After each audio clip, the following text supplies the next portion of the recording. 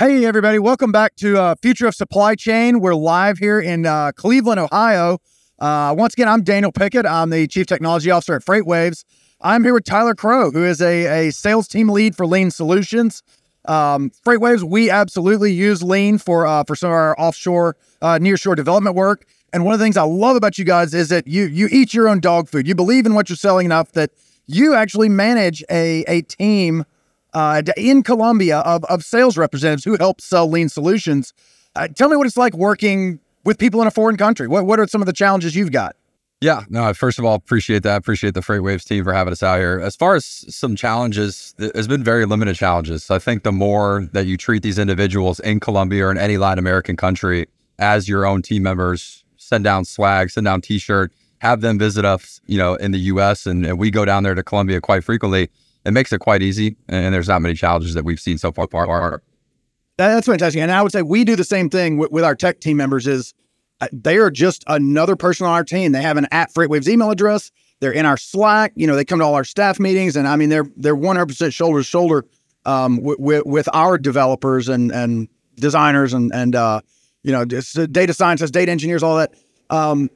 Tell me about what is it like having a mixed team? Because you have some domestic salespeople, and you have some, nearshore people down in Colombia. So, what's that team dynamic? What are the opportunities and challenges with having a blended team?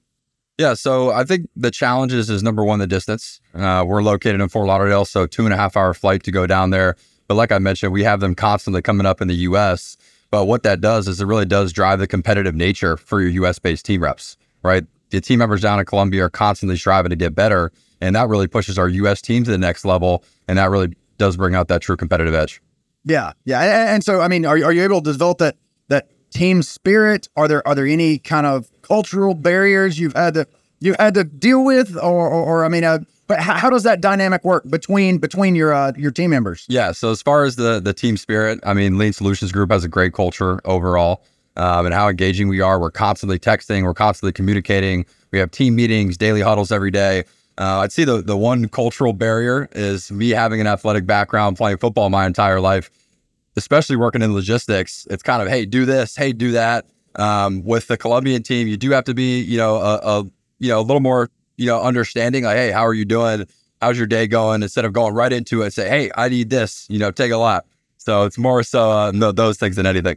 That's great. So you talked a little bit about remote and the distance, and I think there's a lot of companies who have remote domestic employees. I know we do at FreightWaves, and then you've got in another country, fortunately you've got the same time zone, but what are you guys doing with, kind of your people, your process, your technology, to kind of have this asynchronous or at least remote work and kind of keep everybody on the same page? What changes have you had to make there? Yeah, so the changes that we had to make is number one is increase the resources on our US-based team. Without the resources that we have, without increasing those team members, we wouldn't be able to keep the eyes that we keep on the Colombian team. So I think that's the key to success, is making sure that every single individual, no matter what level in the process they are, how tenured they are, they feel like they're being treated the same. They feel like they're given the same tools in order to be successful within the organization. That makes a ton of sense. So for us, a lot of our software is kind of sprint work. It's not so much you guys have like a Salesforce workflow. We're going to work through these leads, I would imagine. Right. Whereas we're kind of organized around software development sprints. And so, one of the keys for us is that we use the tools. So we use Jira, but there's a million different workflow tools that people can use to kind of track software development. But for us, it's really about documenting things in the tool so that people can work asynchronously, so that it's not, oh yeah, we said that in a meeting. That's been really helpful for us. What are you guys? Are you guys using Salesforce? Is that how you kind of keep everybody, in touch and in sync on the same page? Any other tools or specific processes that you guys are using? Yeah, absolutely. So we have HubSpot as our CRM. HubSpot, okay. So we take well documented notes, and we always say and always make a joke: if it's not in HubSpot, it didn't happen. Right. So that's super important. That is us with Jira, which is our workflow tool. Right, exactly. And then we also utilize different, technologies such as StimTrain, where we actually put our reps through, a robotic simulation of what a phone call would look like if they're making a cold call, and it grades them on how well they do based off of the scripts that we put in. So utilizing different technologies like that, being sure to be, very present in HubSpot, it helps things be a lot smoother. So is that part of your onboarding? Is that part of your kind of interview and screening process when you say we kind of put them through simulations? Because on the tech side, we do a couple fit interviews, a couple, do you have the technical background interviews? And then we typically will do something similar, a simulated exercise or something like that. What does both interview and then onboarding look like for your team remotely? Yeah, so the interview process, again, it's very similar to what we do here in the U.S. What we do, because we have the access of traveling down to Colombia or Guatemala, is we go down there and interview them in person. Right? We want to take them out for coffee. We want to learn about their hobbies, what they like to do, what their personality type is. And really from that point on, it makes it a lot easier to kind of vet them out. Once they've completed that process, we put them through every single training that any US-based rep has gone through. So we put them through the HubSpot training. We put them through a transportation and logistics training. So once they get in their seat, they're essentially turnkey, and we just have to tweak some things from there. Yeah, I love how you said, and it's what we do is we treat them just like any other FreightWaves staff employee. And what you're talking about, getting to know them, that's just good management. It's almost no difference from our domestic employees.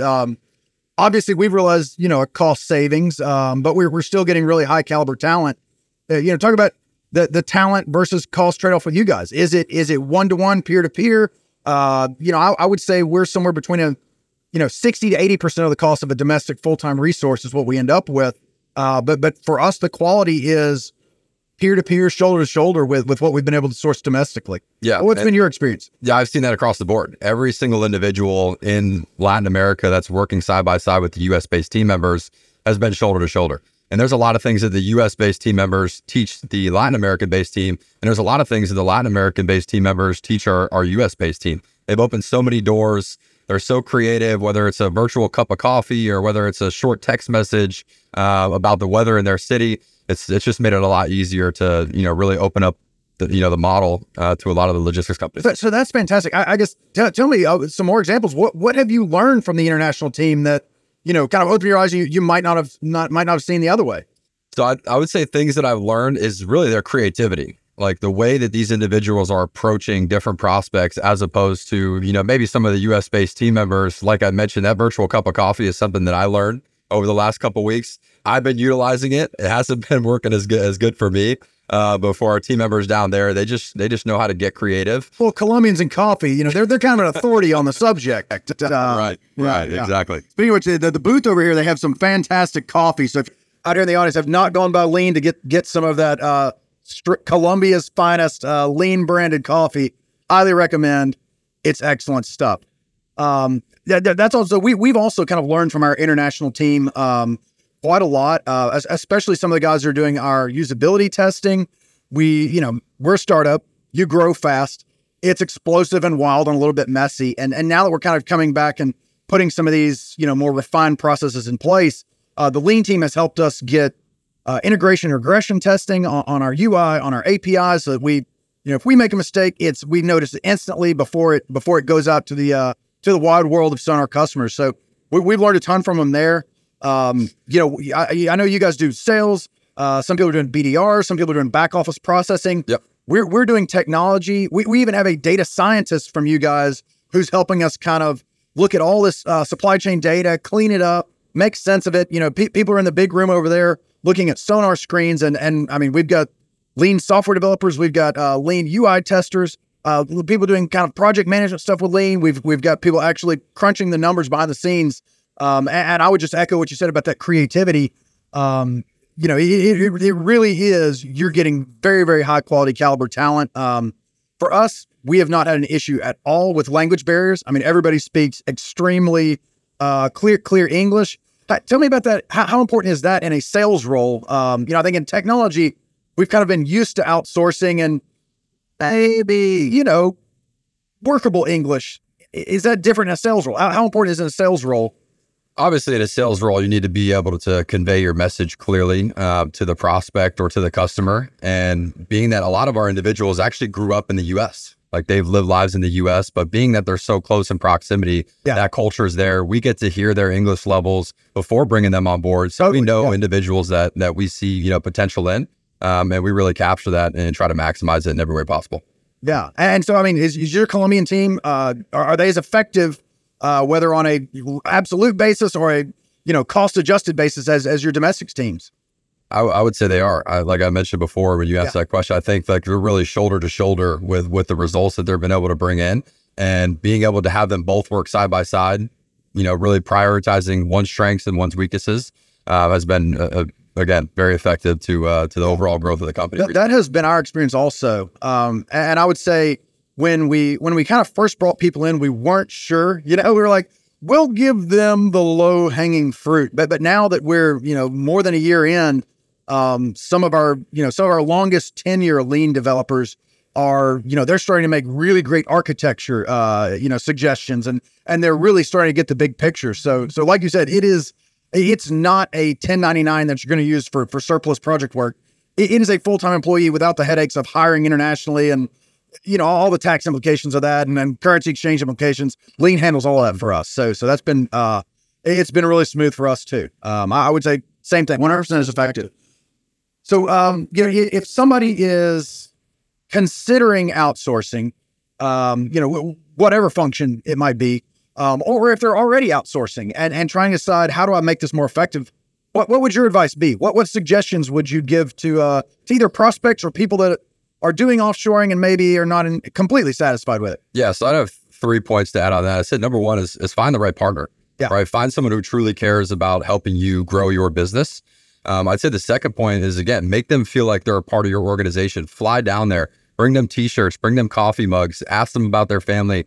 And I'd say the third and the most important thing is make sure that your internal team and your middle managers are bought in, because a lot of the times these conversations are had with the C-level team, and then they're trying to relay that message down to the middle management team, and then they're kind of frightened by the cultural differences in some ways. So being able to, being sure that your team is bought in, but they understand, these individuals are working in a different country. It's going to take a little bit of time for them to get up to speed.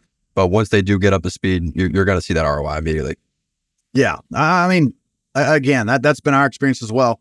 Talk a little bit about, so for us, one of the things that really attracted us to Lean was the time zone, being the same as our time zone. There's certainly some development processes where we could be asynchronous and go, opposite time zones, maybe to Asia. Obviously in sales, that's probably a challenge if you're not selling in Asia. So I guess just talk about, time zone difference and why that's so key to work with someone, south of us, not east or west of us. Right. So being that Colombia is on central time zone for 8 months, Eastern for the other 4, it makes it a lot easier for them to work along their colleagues in the U.S. So if they have any questions, if they need an escalation or to some degree, they're able to easily go to those team members. If you're working with team members that are on a flip time zone, like let's say the Philippines, which we do a lot of second and third shift for, it can create some challenges, but that time zone is really, really effective when you're trying to manage a team that's working remotely. Yeah, very good. So, and I was asking you about suggestions. One that I would have is talk, and you mentioned find a partner. The way we did it is we interviewed 4 vendors. We had a spreadsheet. We looked at costs. We looked at service. We looked at, do they really understand our business? So it's one of the things, you guys are deep in transportation. So it was a perfect fit for us. And full transparency, Lean and JB Hunt are constantly like neck and neck for who can throw the best party. So I had to include Lean. You guys have been a big supporter of FreightWaves. I said, these are sales guys. They're party animals. They're not gonna have the goods. And you guys proved me wrong. So top to bottom, a top-notch organization, and you guys won our RFP fair and square. It was outstanding. We love our team. I promised I would give a shout out to our team in Colombia. So Andres, alias Schneider, both are Santiago's, and then Martin and Vanessa, who help us with sourcing. We love those guys, and we hope to. I love your idea. We hope to come down and see you guys in Colombia, or maybe have you guys visit. I'm going to get you some FreightWaves swag here soon. Maybe I'll send it back with these guys. But thank you guys for being part of our team, and thank you guys for supporting FreightWaves and helping us build our product Sonar. Absolutely. No, thanks so much for having us, and throw another XL in there for me if you will. Yeah, absolutely. Well, thanks so much. We look forward to seeing you guys in Chattanooga in 5 or 6 months. And as always, right now is the time everybody's looking for costs. If you don't have a nearshoring strategy, get over here and talk to Lean. Hey, thanks so much. Awesome.